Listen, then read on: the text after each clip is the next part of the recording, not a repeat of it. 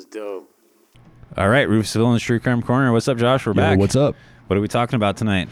The Night Stalker. Yes, dude. We've been real super excited for this one. Like, put a lot of research into this one. Like, you and I do our stuff in kind of different ways, but let's go ahead and let him have it.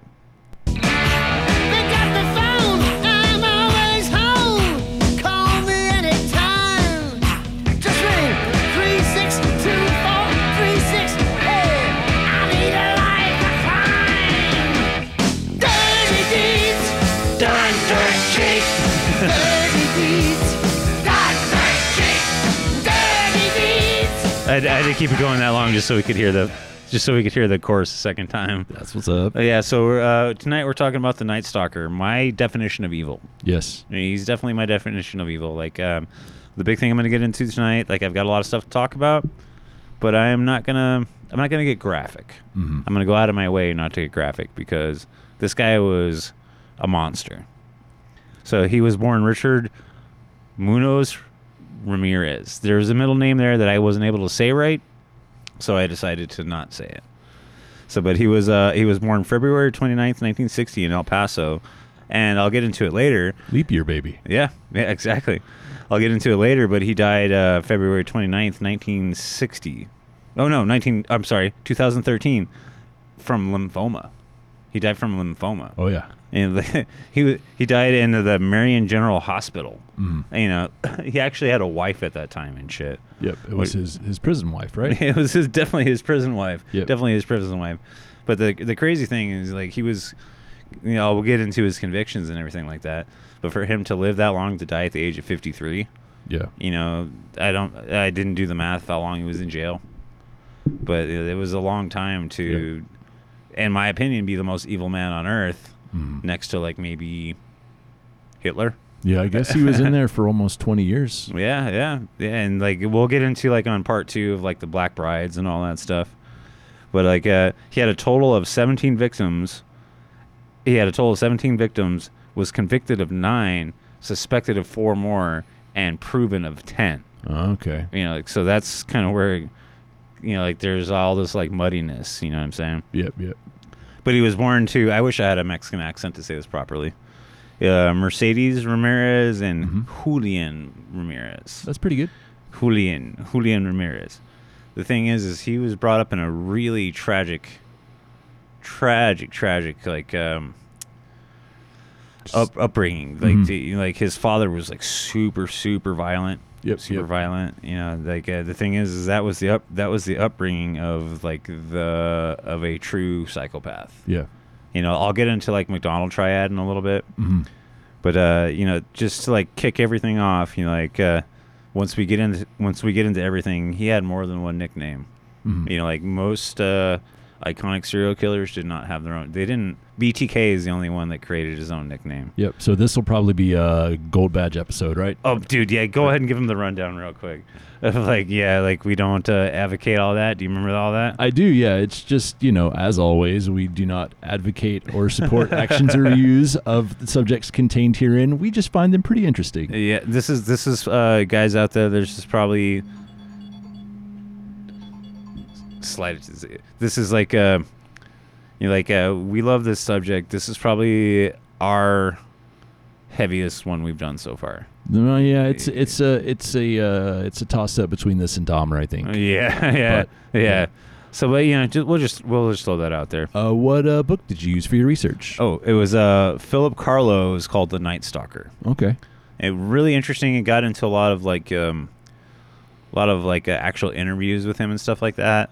And I personally decided to not like get into a lot of like the terminology that was used, and because we're not shock jocks. Yeah, we're just trying to bring the story. Like I'm not gonna tell you all this graphic shit. Well, I'm gonna tell you graphic shit, but I'm not gonna. Yeah. Yeah, we can go about it in a certain way where it's not. Well, I'm gonna use terminology that is digestible. I'm not trying to gross you guys out. Right. Exactly. You know, like that's the long and the short of it.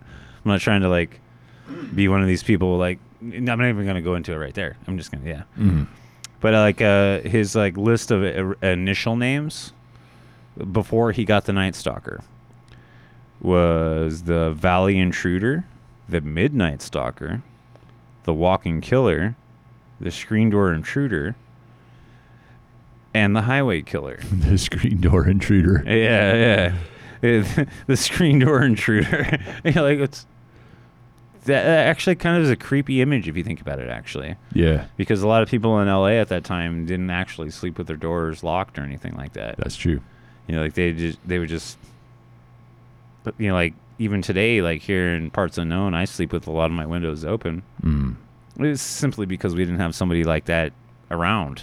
Simply because we don't have somebody like that around. Fingers crossed. Right. Fingers crossed. So his reign of terror, which I wrote it down as reign of terror, was from 1984 to 1985, which is very unprecedented for serial killers, because there was like no cooldown period for this guy. That's true, yeah. There was like, he had like, I think his longest cooldown period was like 6 months, Mm-hmm. something crazy like that, like 5-6 months. Yeah, that sounds about right. Yeah, he just like was going. He was just like going at it all the time, like yeah. And we'll get into like his obsession with Satanism and all that stuff, which honestly it was a big part of his drive. Like he thought. We'll get into it when I get to that part of my notes, but he actually thought he was an advocate of the devil. Yeah. Excuse me. But the big thing about him is he was a very unorganized serial killer. Yes. There's organized and unorganized serial killers. Right. Like his whole thing is his MO was all over the place. Yeah. And like one of the things I have later is he would actually not bring implements and like find implements, but then he started bringing implements, stuff like that. So he was I mentioned this before. He was convicted of 13, proven of 16, and suspected of 4 more. Right. Which is pretty interesting, you know what I mean? Like, because at the time there was like no forensic evidence, anything like that. Mm-hmm. So like a lot of this all came from like his testimony after the fact. Right. So like he grew up in a very, very violent family. Like they were in El Paso. His mother was an evangelist, and his father was this fucking drunk that would kick the shit out of all of his 5 siblings. Yep. That's what I'm getting to right now is like the soup of a serial killer. Right. Well, and so he that was all before he was like 10, and like Yeah, it was. I think it was 9. He had or a couple 8. head injuries too, right? Yeah, I got that next. Yeah, Okay. Yeah. So at the age of 4, he had a massive head injury, common to most serial killers, but not part of the McDonald triad. Right. He had a dresser fall on his head, had 34 stitches to clean it up. Mm-hmm. Knocked So- him unconscious, right? It knocked him unconscious. Yeah. Yeah. Then 4 years later, he was struck in the head by a park swing. Mm-hmm. That one knocked him unconscious too, right? Yeah. Yeah. So if you guys are familiar with the show, you know the McDonald triad, right? Oh yeah. It's fire starting, cruelty to animals, and bedwetting. Mm-hmm. Which is not the thing is the head trauma is part of a big part of anything linked to serial killers. It's like almost every serial killer in history has had some kind of head trauma. Well, with all of the research these days on CTE, that makes a lot of sense. Yeah, exactly. Like think about Chris Benoit. Mm-hmm. Think about Chris Benoit. But soon after his second head injury, he started actually having epileptic seizures. Oh yeah. And that actually didn't stop until his teenage years. Mm-hmm. And the big thing about that, I was like, it's kind of like jumping ahead a little bit. But Cousin Mikey, Cousin Mikey. Oh yeah. Introduced him to marijuana, which kind of like stopped the seizures and stuff like that. So around this time, he actually started sleeping in like cemeteries to like get away from his dad. Okay. He's literally started sleeping in cemeteries just as a place to sleep. Well, that was when he was a teenager, right? When he was 13. Okay. Yeah, and the thing is like I watched one interview is like if there wasn't a cemetery, he would have like slept in a park. Mm-hmm. But the cemeteries were like the closest thing to where he lived. There was closer cemeteries to his house than parks, so Right. it'd be like quiet there to go and sleep. Like that's. I think we've all known people in our lives that kind of had that type of upbringing. Mm-hmm. Like to where like it's better for me to like not sleep here. Right. Like Yeah, I get that. and it kind of sucks, but like I said, what I'm getting at is like the soup, Mhm. that perfect Oh, saute, yeah. that Yeah. perfect saute. So right around this time is where his cousin Mike like started hanging out with him. Oh yeah. which Tell was- me about Cousin Mike. He was a Vietnam vet. He was a Vietnam vet that actually he actually started showing Richard videos of him like raping and killing. Where they were Polaroids, right? Yeah. Oh, I'm sorry. Yeah, Polaroids. Started showing like of him raping and torturing and like victimizing Vietnamese women. Right.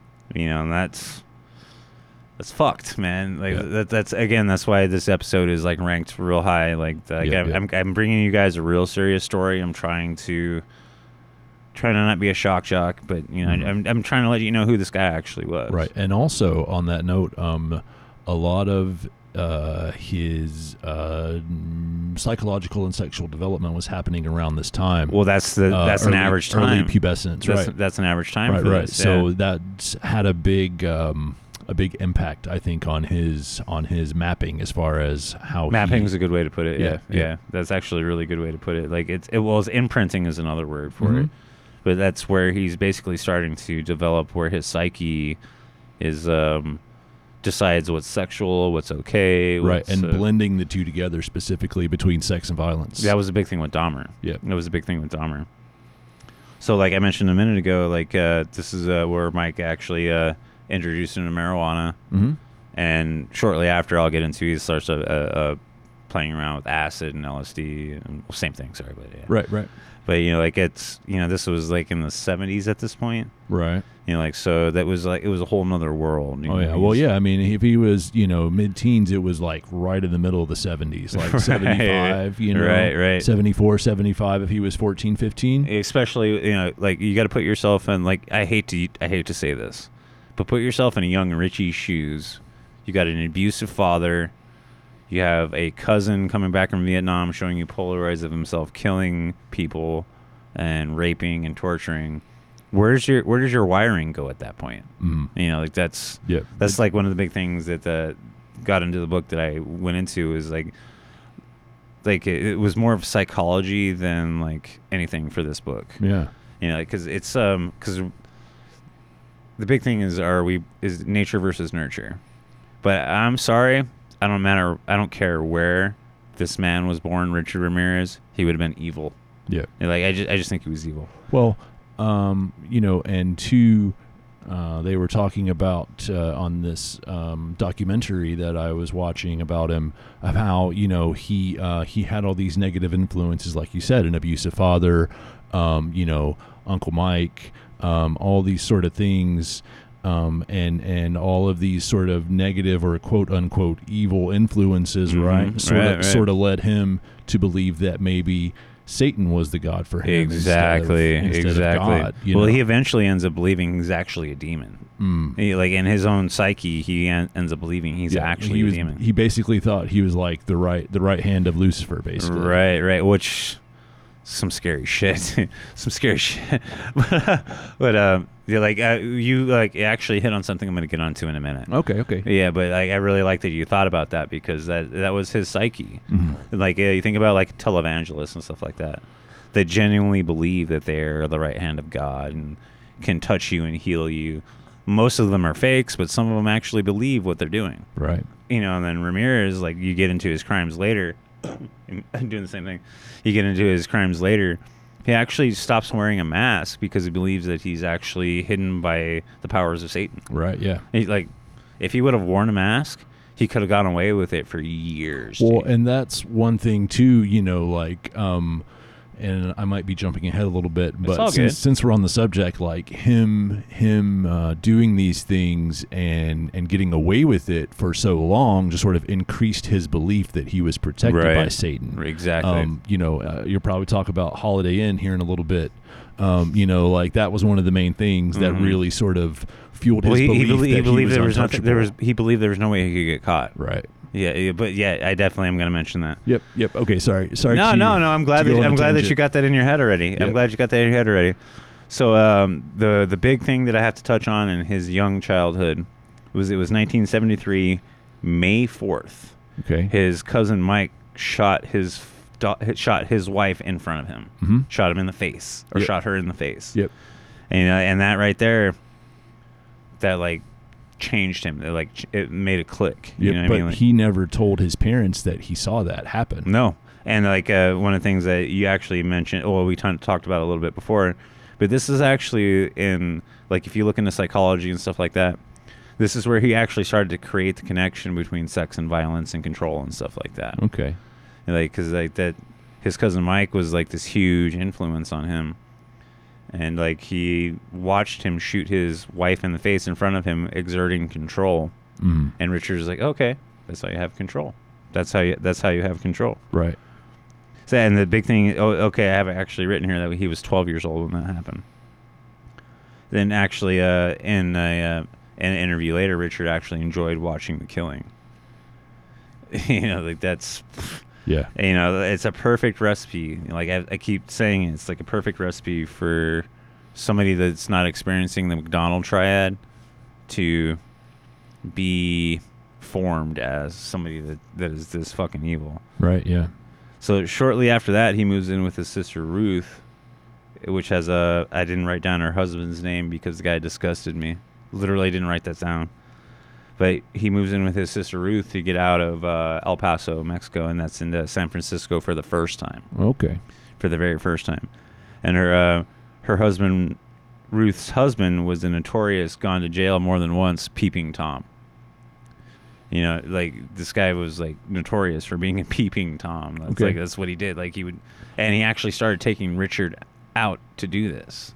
Started taking him to do it and, like, show him how to, like, get away with, like, staring at women through their windows and, like, oh, dude, this is how you do it, man. Could you imagine being so twisted that you would take a 12-year-old boy with you and be like, oh, look, This is how you become a professional pervert. well, yeah, a professional pervert. So in 9th grade, he actually started his experience with acid. That 9th grade, dude. How old are you in 9th grade? 12? 14, 15? 14, yeah. Yep. Like, at first time I took acid, I was like 25. Mm. Yeah, so this is where he actually starts, like, developing into an adult. Well, a pre-adult. Right, and right. he discovers AC/DC. Okay. Which is why we played the opening that we did. Exactly. So he actually committed his first rape in high school. So he committed his first rape in high school working at the Holiday Inn. Yep. Yeah, working as Holiday. He was 16 at the time. So what happened there? He stole a key card. Well, he had a master key because he worked there. Yeah, right? well, the in the book that I went through, he actually stole a key card that matched rooms to the floor that he was working on. Okay. So he could have opened any door on that floor. Yeah. So he stole a key card, breaks into the room, tries to rape the woman that's there, and the husband actually shows up and beats the crap out of him. Yep. Like beats him unconscious. Beats him unconscious. Needless to say, he loses his job over it. Right. Needless to say, he loses his job over it. But they were from out of town, right? And he doesn't get charged because they don't want to. They refused to come back to town for the court date, so they dropped the charges. Yeah, they didn't want to. They didn't want to testify. Yep. Yep. So, and that's what I was saying earlier. Like, I really think that fueled his belief that he was protected by Satan. You know what I mean? Oh yeah. Well, exactly. Like, imagine having those beliefs in your head, going through an experience like that, getting away with it, being on acid, and like, oh, Satan's the reason I didn't get in trouble. Yeah. Like, Satan's the reason I didn't get in trouble, so I'm gonna keep doing this. Yeah. I'm gonna keep doing this.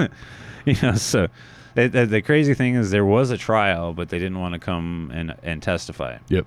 So Holiday Inn just decided to, you don't work here anymore. Like, just get out of here, man. Like, I didn't write down the exact year, but think about it. There was like no DNA database. There was nothing like that. It was probably like 77, 78, something like that. Yeah. So so 2 years because he was 16 when that happened. Okay. 2 years after that, he actually moves to Las Vegas by himself and actually starts living on what they call Skid Row. Right. Well, so before that, though, Mike, I think, got out of the mental institution because they Yes. sent him to the mental hospital, right? And so then he was like hanging out with Mike and doing acid. Well, with Mike. he stayed in contact with him until the day he went to jail. Mhm. He stayed in contact with Mike till the day he went to jail, which is like, dude, I have plenty of people that I realized were toxic, but Ramirez didn't have an idea of like what toxic was. Right. So like, can you imagine being 18, moving from El Paso, Texas to Skid Row? That's where he gets addicted to cocaine. That's where he gets addicted to methamphetamines. Mhm. That's where he starts doing all these, and he starts actually living off of a convenience store food, which rots his teeth out. Okay. You know the story, right? Yep. Rots his teeth out. It was probably something to do with the meth and the coke Yeah, too. probably sure, yeah. But like a lot of the victims used to actually would mention his halitosis, Right. Because his one of the things you can see Richard Ramirez, a lot of people would talk about is like he had this awesome head of hair, Yep. but his teeth were fucked, Yep. and his breath stank, and he actually got identified more than once by he had long black curly hair and stinky breath. Yep. It got identified more than once that way. So he was like living on crappy food. Like his teeth started fucking rotting Yep. out. That was rotting when out. he became a car thief too, right? That's for dude. He never ever drove a car that was his. Mm-hmm. Never ever drove a car that was his. So his first murder was in night. So okay, guys, this is where we're gonna dive into it. Just listeners out there, this is where we're gonna dive into it. Just I know we're talking about an evil guy. This is where we're diving into it. Yep. I just had to say that. So he moves to Las Vegas, right, or Los Angeles? Los Angeles. Okay, Los so Angeles. he moves to Los Angeles. He lives there for 3 years. Yeah, so he's living there for a few years, just kind of Robbing houses and stuff. Yeah, the just whole like time. petty criminal, car thief, pickpocket kind of thing. Right? Yeah. That like carjacking. Yep. And then he got arrested for a car theft. Right. And spent 6 months in jail. Well, his first actual time he was in jail was for car theft. Uh-huh. I don't know if it was 6 months or not. I think it was. Yeah. Yeah, that was the very first time that he was actually ever arrested was car theft. Mm-hmm. Because he never had a real job. Yeah. He never had a real job. His whole living was breaking into houses. And Yeah. like the big thing I'm going to get into later is his MO was completely changing every single time, especially when he gets into what you call berserker mode. Oh yeah. Like once because between his first kill and his second kill was 8 months, and and that was 80, 84, and still 84, and then the 17, 16 kills after that, we're in a 12-month period, Right. which is unprecedented. That's pretty quick. Yeah, it's fucking unprecedented. Like there was more than one that he did. He did like 3 in one night. Oh yeah. And not all of them were kills, to be perfectly honest. Mhm. Not all of them were kills. A lot of them are just like mutilations and rapes and stuff like that. Right. And I hate saying that word. But like as I get further into what's going on, I'm going to use a different word. Okay. Because it gets pretty fucking extreme. It gets pretty fucking extreme. So his first murder was a 9-year-old girl. They actually didn't discover her till 2005. Oh wow. Yeah. Because he admitted to it, and they went and found her body. Okay. He I'm going to use the word violated her, put her in a duffel bag, and threw her in some water. And like he told her told him where to find her. There she was. Oh. Yeah. So yeah, like I said, I'm going to try to keep it light. Like there's some heavy shit to talk about. Okay. So his big starting MO was preying on people that were easy, Mm-hmm. young and old. Okay. And this was what time was this? What year? 1984. Okay. 1984. Like or June or July, something like that. You know what? I didn't think to write down. I think the it's month. like summer. Yeah, I didn't think to yeah. write down the month. I didn't think. And during this whole time, he's utilizing the highway. So he's like all over the place. Yeah. I get into later that his entire kill radius. I hate what a phrase. His entire kill radius was 40 miles. Yeah, well, and that's just all of the suburbs around Los Angeles. Yeah, basically. yeah. Like and one of the cool things one of the things I found was that every tiny little like suburb that he was active in actually had their own quote unquote boogeyman story. Okay. Like to where they kind of made it their own, not realizing it was one guy. Mm-hmm. Because he switched his MO so often. So fucking frequently. And the police departments didn't coordinate. That's a big fucking problem. That like at that time they didn't share information because they were like vying for actually like one of the things I found is they were vying for like grants and stuff like that. Yeah, so they were really competitive with each other. Yeah, like the one police department would get such and such like convictions and indictments and stuff like that, and they would get money. Other police departments were like, no, man, like it was competition the whole time, Right. which is fucked, man. Like think about it if we did that today. Mm-hmm. Like there would be no convictions of anybody. Like if Facebook wasn't a thing, you know what I mean? So I'm gonna keep rolling. Okay. His second murder was Jeannie Vicow, Vicow. Yep. He actually cut her throat so deep her head almost came off. She was an old lady. I didn't write down her age because 79 she was. Was it 79? Yep. Like going through this book, I've read so many or listened to so many old ages. Like, man, like I'm gonna give a quick opinion. Like, yeah, you guys know I'm like super interested in serial killers and stuff like that, but anybody that only preys on the weak's a fucking coward. Yeah. Like, I mean, I agree. I mean, like I said the other day, you know, like anybody can push down an old lady in the mall. You know what I mean? Like it's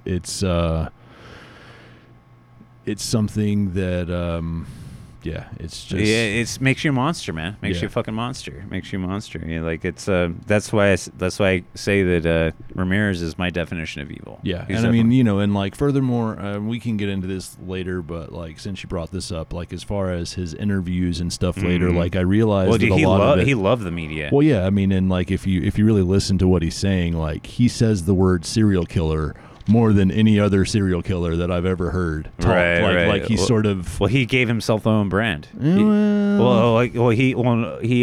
He tried to like Dahmer didn't call himself a serial killer. you hit it right there. Yeah. He tried too hard to be Yeah. a serial killer. Yeah. You know what I mean? Like Yeah, he tried to be like I keep saying my definition of evil. right, He- and I he- think he tried to be evil. I think that's why he was so sporadic and sort of all over the place, is because he was like thinking, what would an evil person do? this is Huh. what an evil person would Yeah, do. they would So, go kill like an you old said, lady. They would go kill a little girl. You know, like yeah, I mean, tried to be evil as he could, man. Yeah. He tried to be evil as, and like so in between his first and second murder, he had a 8-month cool down, okay, which is about average. Yeah. It's about average. But during the whole time though, he was actually still kidnapping and raping little girls. oh, I didn't know that. Yeah, and you know, like I have to keep going back to this, guys. I'm trying to not. I'm just telling a story. You're doing fine. You're doing good. You know, like so. His next actual kill was the girl we just talked about. It was June 1984. She was a 6-year-old girl. He assaulted her. That's the phrase I'm going to use. He assaulted her, put her in a laundry bag, and then threw her into the water. That was a girl they found in 2005. Mm. So and then so right now we're gonna hit a ramp up period. This is a ramp up period Mhm. before his like because he had a technical cool down before he fucking went crazy. Yep. Yeah, That was the 8 months basically. yeah. So this Maria Hernandez and Dale. Okay, this is the way the last name is spelled. Okazaki. It was like, okay, yeah, okay. Yeah. So you got ahead of me, so I got to mark that off. So they were actually roommates. Two female roommates. Yeah. And he actually walked in and shot Osazaki, say it again, Okazaki. in the head with a .22 caliber. Yep. So Maria was the one that he followed into the garage, right? Right. And this is a really crazy story.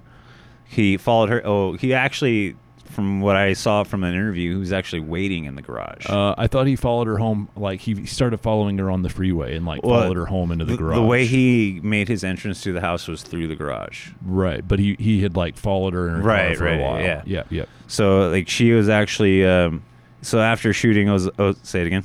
Well, so he shot Maria Hernandez. right? And then the one that deflected the bullet was Hernandez. Hernandez. Yep. Yeah. So she was in the garage, and he shoots her, and she puts her hand up, and she happens Deflects to have off her keys keys. in her hand. Crazy ass shit. And so, but she plays dead and falls down, Mhm. and that's the reason she lived. Well, she actually didn't live. Okay. He comes back and shoots her in the head. Like Ah. she actually in the recounting from Ramirez, she's in the kitchen, like trying to like figure out what's going on, and she pokes her head up and the gun in her face, bam. Okay. Yeah, like so that was like this is where the kills like start coming like Oh yeah. you know like so right after that. So this is 1985. Yep. That was actually March 17th. Yeah, 1985, right? Yep. So this is where it starts ramping up. Like you just mentioned, like the bullet bounces off.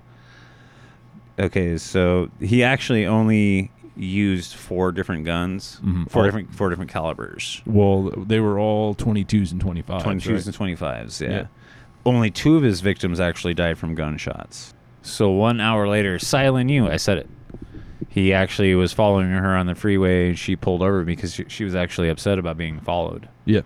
And he got out and shot her in the head. Yep. She's like, "What are you doing?" And he just shot her. Yeah. And here's the weird thing is like his MO just kept changing, Yeah. making it so hard to, like, definitely for like a police department that wasn't like sharing information. Yeah. So freaking hard to share information. Yeah, like, they honestly, a lot of times they thought it was different people, particularly with the geographical distance and all the factors combined. One of the big things was like the freeway killer. Oh, yeah. Like at that time, like somebody that had a 40 mile radius was kind of unheard of. Oh, yeah.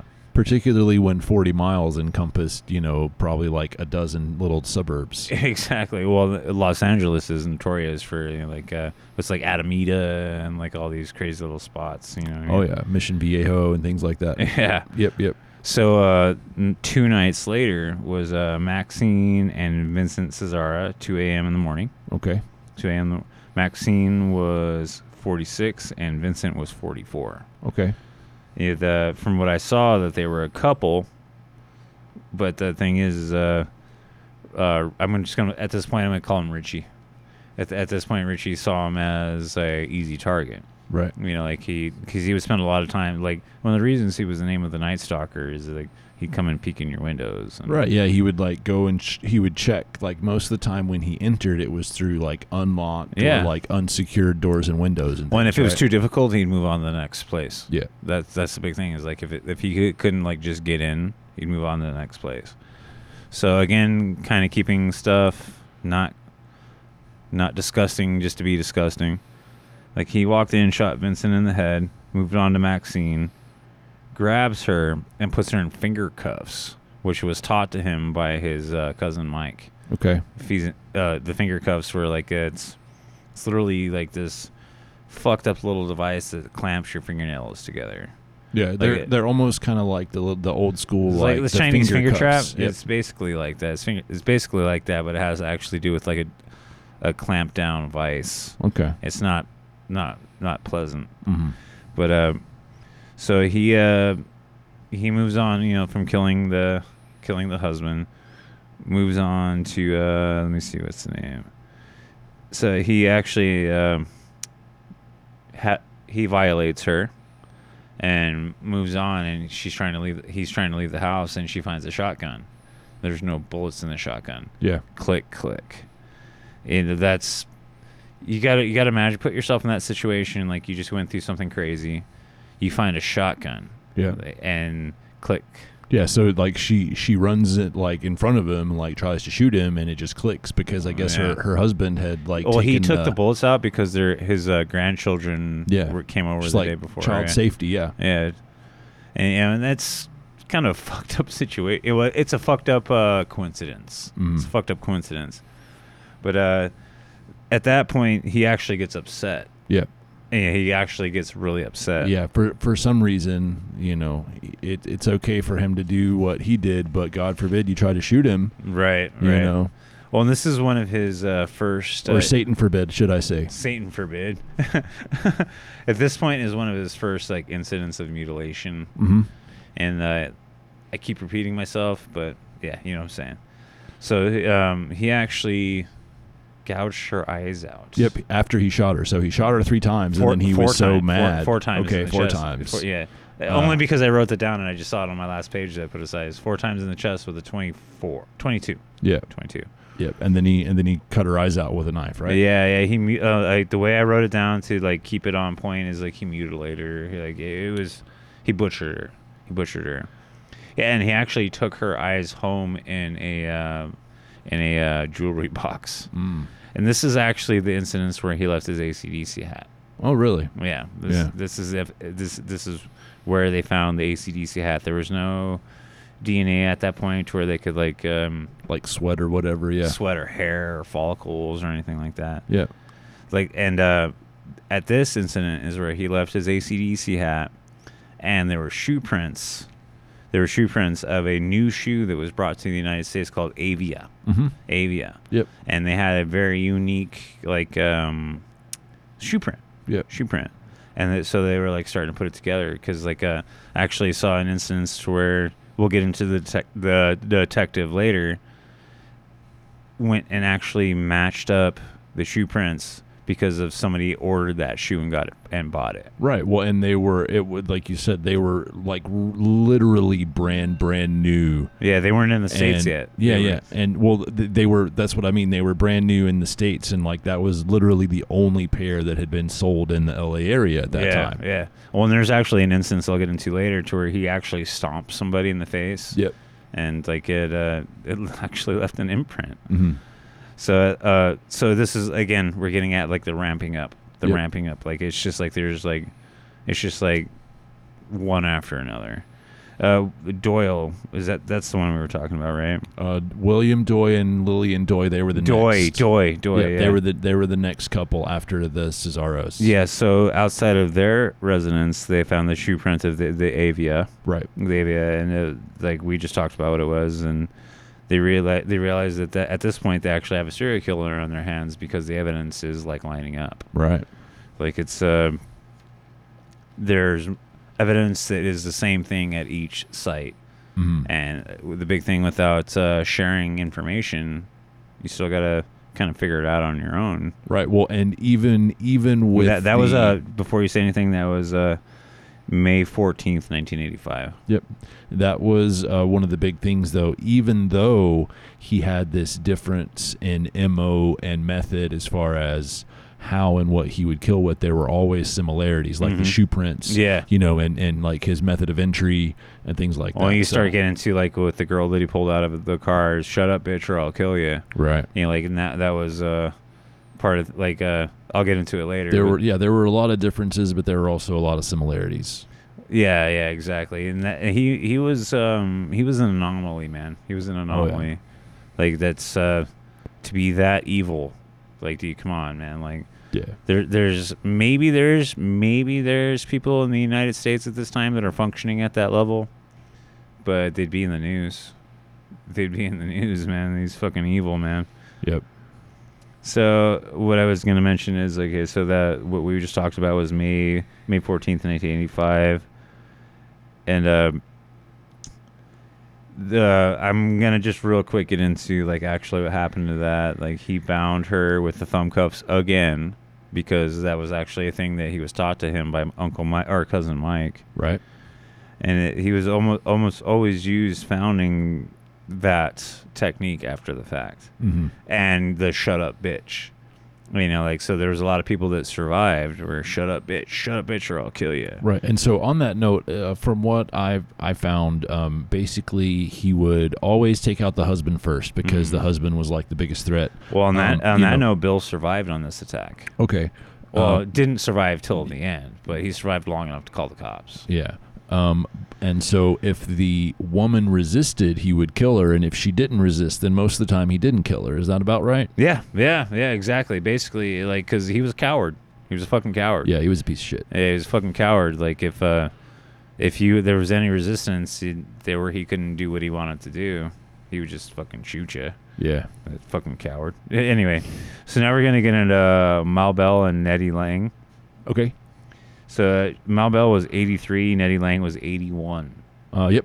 You know, like that's again right there, being a coward, going after Right. somebody that couldn't defend themselves. Mm-hmm. Like, Particularly how he did that because he bludgeoned Ma Bell with a hammer, right? and then fucking shocked them. Oh yeah, with the lamp. Cords. Yeah, exactly. Yeah. So he walks into their house, grabs a hammer, and kills. Well, he bludgeoned bludgeoned Ma Bell with a hammer. Yep. And then he moved on to Nettie Lang. Florence Lang. Yep. Yep. I wrote down Nettie. Well, it's probably maybe, a nickname. Yep. but the thing is that he tortured them. He tortured them and shocked them. Mm-hmm. And like that's, God, dude, he's fucking evil, dude. So he basically He took a lamp. He took like a lamp and like left the cord plugged in the wall and like pulled the cord out of the back of the lamp and like used it as Basically shock torture. as a torture. Yep. And they actually lived for 4 days. Mm-hmm. They actually survived for 4 days. There was a maintenance man that actually came and found them after the fact. But he actually drew pentagrams on them. This is where the pentagram started. That's where Yeah. the cannibalism started. That's So like he drew one on the wall and one on her the leg, inner right? thigh, yeah. Yeah. Inner thigh. And lipstick, actually, which is... And then one of the other crazy things, he's actually, like, sat down in their house, made himself at home. He ate 2 bananas, drank 2 cans of soda, and pissed in their toilet without flushing it. Like, that speaks to, like, some next level of just... like you said before, like, he didn't care about getting caught. Like, in his mind, like, he didn't think that he could get caught. Yeah. Like, you know, in like today's forensics, like, if you pissed in a toilet, Right. they'd be able to... Well, yeah, I mean, exactly. Well, and I think a lot of factors sort of led to that, but a lot of it was just the primitive nature of forensics at that time. You know, I mean, like I understand that eventually they were able to sort of compile a fingerprint database, but originally, like when he got arrested for the carjacking, the car theft. That's right. He left a thumbprint on the rearview mirror. Which they didn't have that yet. So they recorded the thumbprint, but they didn't have like A database. the database to match it against. And so then eventually later that all comes back into play. But I'm sure we'll get there. So. It's like he was one of the very first big cases in forensics, like with the shoe print and stuff like that. Yeah, like, I could see that. Yeah, like there was nothing like compared in the past before him. I mean, like he had Los Angeles like in a state of like even more than the Son of Sam, like in New York. Well, I think it was also to a certain extent just sort of a coincidence of the timing of technology as far as the progression of computers and things like that, you know, as far as internet wasn't out there yet. Right. Well, but just, you know, like Apple and IBM, like they were all starting up, and it was just now getting to the point where a computer wasn't the size of like a room, you know, and so I think that technological advance sort of you know, helped their process as far as advancing it. Well, and that's a big reason like people like Richard Ramirez can't really exist anymore, because there's too many connections. Yeah. There's just no, like, not to say that people like him don't exist anymore. Yeah. But there's no way that somebody could get away. Well, I mean, you got to be some sort of super genius. Like, yeah, you have to be a super villain. It's technically feasible, I suppose. Not to say he wasn't a super villain. Yeah. I get what you're saying, man. Like, because you'd have to have like complete understanding of forensics, surveillance. Because like Richard Ramirez never drove a car that wasn't stolen. Yeah. Maybe if you're a secret agent, man. Secret agent. All right, so we're going to keep rocking here. Okay. So Harold and Jean Wu. This is where I'm going next. Okay. Harold and Jean Wu. He broke in and shot the husband in the head with the .25. And he put her in the thumb screws again, rapes her, and leaves her alive, which is changing his MO again. Mm-hmm. Like, so, because typically, you know, he's not predictable at all. Right. Not predictable at all. Like, for him to break in and leave the victim alive was different than his last, you know, and like, right. There's no like line to like keep shit on track. Like, okay, this is the same guy. Right. So right after that is Ruth Wilson. She's 41. Mm-hmm. This is a fucked up one. He breaks into her house, binds her 12-year-old son, violates him in a way that I'm not going to talk about, and then makes her watch, and then does it a second time before he leaves. You know, and she actually testified to that. You know what I mean? Like, that's... he raped her too, right? Yes, he did. Yeah, Yep. yeah. And the big thing is, like, he used her 12-year-old son as like a bargaining chip to like, where's the money? And then she's like, there's no money, and he's like, okay, I'm gonna do this, and you're gonna watch. Where's the money? Fucking demon, dude. Fucking demon. Yep. So here's another huge escalation. So he left his last 2 victims alive, the 2 people I was talking about. So Carol Kyle was his next one. Okay. Carol Kyle. he actually she's one of his survivors. Again, like I said, the MO is like he's not killing all the time, he's not raping all the time. A lot of it is robbing, stuff like that. And I keep having to say like, oh my god, I know this episode's heavy. I know. I'm sorry. I know. Just enjoy, get some knowledge. You know what I mean? But she survived and gave a what do you call it? A statement. Okay. Testimony. Testimony. Yep. She said that he was good looking and smelled of wet leather.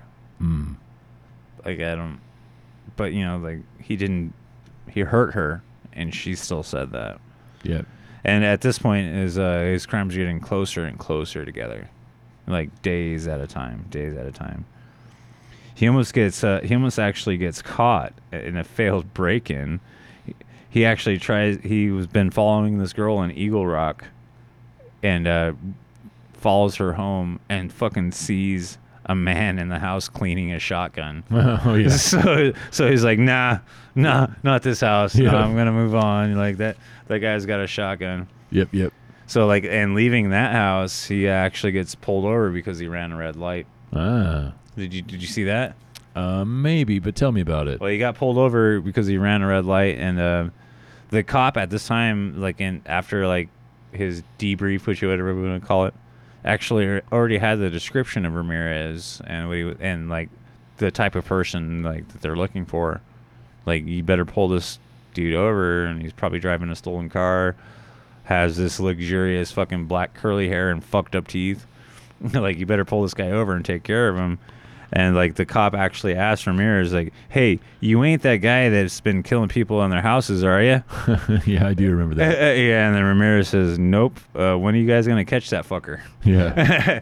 You know, and that's the thing is like without information sharing. Yeah. You know, like if that specific officer would have had a picture, Yeah. it would have been like, dude, he was obviously suspicious enough. Yeah. Obviously suspicious enough. It's just, I don't know, like it disheartens me a little bit. I think it's kind of ridiculous how so many close calls, like they got away, like Dahmer got away with that a couple times. More than once with Yeah. Super Nufaphone. Oh, yeah. Dude, like more than once. Like it's More like than it once. seems like every time like we talk about something like this, like there's always like a close call that like could Every have, time. you know, Every time. could have prevented like countless deaths. Yeah, exactly.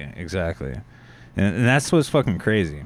It just blows my mind. Like if there would have been like information sharing, Yeah. I'm sure I'm sure Ramirez had a mug photo at some point. Yeah, like if that cop would have had a laptop in his car with the picture on it. I know of course that didn't happen in the 80s, but Dude, yeah, but still, I mean, like if there would have been like more information sharing, or maybe better training for that officer. well, it is what it is, I guess. Yeah, but you know, it was the time. Well, exactly. That's what I mean by that. It was just a more primitive. Yeah. So at that point, like by protocol, this was a motorcycle cop. So by protocol, he had to actually walk back to his vehicle, his bike, and call it in like, okay, this license plate, blah blah blah. yeah, it's like standard procedure. They always run the license plate. Yeah, so during that time, fucking Ramirez got out of his car and drew a pentagram on the car and took off running. Yeah, it just ran away, and like the cop didn't even notice. Yeah, you know, and that's where you're like, oh fuck, that was the Night Stalker. What? Yeah. Like he drew a fucking pentagram on his car and took off running. Like, especially considering it was a bike cop, how the fuck did he not see him get out and run away? Yeah, exactly, dude, exactly. Well, and then like, okay, so like put yourself in this cop scenario. Like you just asked this guy if he was the psycho killer. He's like, no, not Yep. me. Just straight face, no way, dude, not me. And then you turn back around and there's a pentagram on the car and he's fucking gone. And like, and we like talked about the Satanism and all that stuff, but like the reason I bring that up is like coming in next is like he genuinely believed that Satan was helping him. Oh yeah. He genuinely believed that his heart of hearts. Like you look at his on episode 2 of this, I'm gonna actually play some interviews of him like talking about like, yeah, the devil, the devil protected me. That's why I did as much as I was able to do. Yeah. Yeah, and like you said, I think that's also some big ammunition for his belief that he was protected, as far as, like, getting away with the whole hotel incident.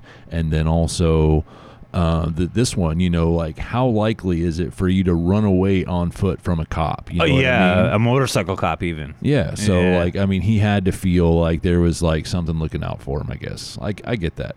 Well, he was delusional, man. Like, yeah, of course. Like I said, like my definition of evil. Like he was definitely, he had a chemical imbalance that we don't understand. Yep, He for sure. definitely like. There's no way you or I can understand that chemical imbalance. There's just fucking no way. And that's all what it is, man. It's chemicals. But like, he legit saw himself as a demon. Mhm. Like, once you get into his interviews and stuff like that, he thought he was, like you said, the right hand of the devil. Like, he thought he was protected by dark forces, saw himself as a demon. Mhm. It's some pretty scary shit, dude. Like, there's a lot of people out there that are scary, but that's fucking scary. That's fucking scary. So right after him running away from this cop, it was 2 nights later, Patty Higgins and Mary Cannon. The only age I found was for Mary Cannon. She was 75. He beat her to death with a lamp, and then killed Patty with a 10-inch butter knife. Oh, wow. Have you ever seen a 10-inch butter knife before? I don't think so. Dude, me neither, man. Like, I don't know where you could get a 10-inch butter knife from. And well, the thing that I was kind of like reading is the force that it would take to kill somebody with a 10-inch butter knife. It's like, that shit would, yeah, whatever. I'm not gonna. But the thing is, so he's getting more brutal. Yep. He's getting more brutal. Like, so the next one is Joyce Nelson. He actually stomped her to death, and actually left a footprint of his Avia shoes that we were talking about. Right. And I'm just gonna piggyback on what I was saying a second ago, like, just getting more brutal. To stomp somebody to death, man. Yeah. What is this, fucking American History X? Yep.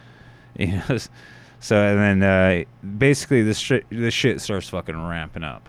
It's fucking like, you're basically everyday serial killer is a fucked up phrase to say, but like, your average, is that even worse to say, average? So what I'm getting at is cool down period. Stereotypical serial killer. What I'm getting at is cool down period. You look at like Gacy, Dahmer, Ridgway, there's like a cool down period. He starts to go into what's called berserker mode. Right. No cool down period. Mm-hmm. It's just like I think he's been in berserker mode, but that's just my opinion. It ramps up, though. It does, yeah. You're right. It fucking ramps up. So he's actually starting to kill like every day. Like by the time he gets caught, it's fucking 17 people that are suspect of, whether he's raped or killed. Right. So at this point, the media starts going fucking crazy. He's got no like nomenclature. The word I'm looking for, like a name. Right. He's got like no name yet. Like, we've given a couple of like of his examples and stuff like that yet. But at this point, and late 85 actually. Yep. Where gun sales and guard dog sales start to go off the chart. Okay. Yeah, like people start buying like guns and guard dogs, and that actually stops. One of the big things I saw in an interview on CNN was people stopped sleeping in LA, stopped sleeping with their windows open. Yep. Which is fucked up, man. Yep. Oh, well, but we talked about that before. So, and then as all this shit's like hitting the fan, June 22nd, Patty Higgins, July 2nd, I'm sorry. It was July, Patty Higgins and Mary Cannon, within 3 days of each other, were both bludgeoned to death. So following this is where we have Patty Higgins, which was July 22nd. Okay. And then Mary Cannon, which was in July 5th, which is she was a 16-year-old girl. Okay. Which is ramping up the speed of the way he's like attacking people. Like, think about it. That was like only like 8 days later. I think 8 days later. He breaks into her house. Her parents were asleep. He actually walks up to her and wakes her up by hitting her in the head with a fucking tire iron. Okay. Yeah, like that's like I think on LP he called it a Texas Good Morning. Mm-hmm. But like it's no, I shouldn't be laughing at this. But like he basically assaults her, and then he actually leaves after assaulting her. So she was one that he left alive. Yep. Very rare, very rare. And to fix her up, top and bottom, I'm using top and bottom. It was 478 stitches. Oh, wow. Yeah, to stop the bleeding and keep her alive. The thing is like she saw his face, Right. and that's where kind of shit started to change. So I have his next victims. I actually have the names written out. I can't fucking say them because they're Vietnamese. Okay. So it's CHAVANONG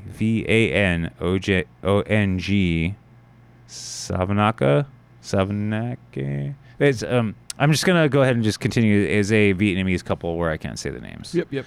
Just to not do any injustice. Just not to do that. So he walked in and used a .25 caliber on the husband. He moves on to the wife, violates her, and then finds their 9-year-old son, uses him as a torture implement against the wife by violating him. I'm just gonna put it that way. Okay. Just gonna put it that way. That's where I'm gonna. And the entire time he's like, swear to Satan, bitch, swear to Satan. Right. And then here's a transcript of when she was giving her testimony to the police. Not during the trial, but just a transcript. Mm-hmm.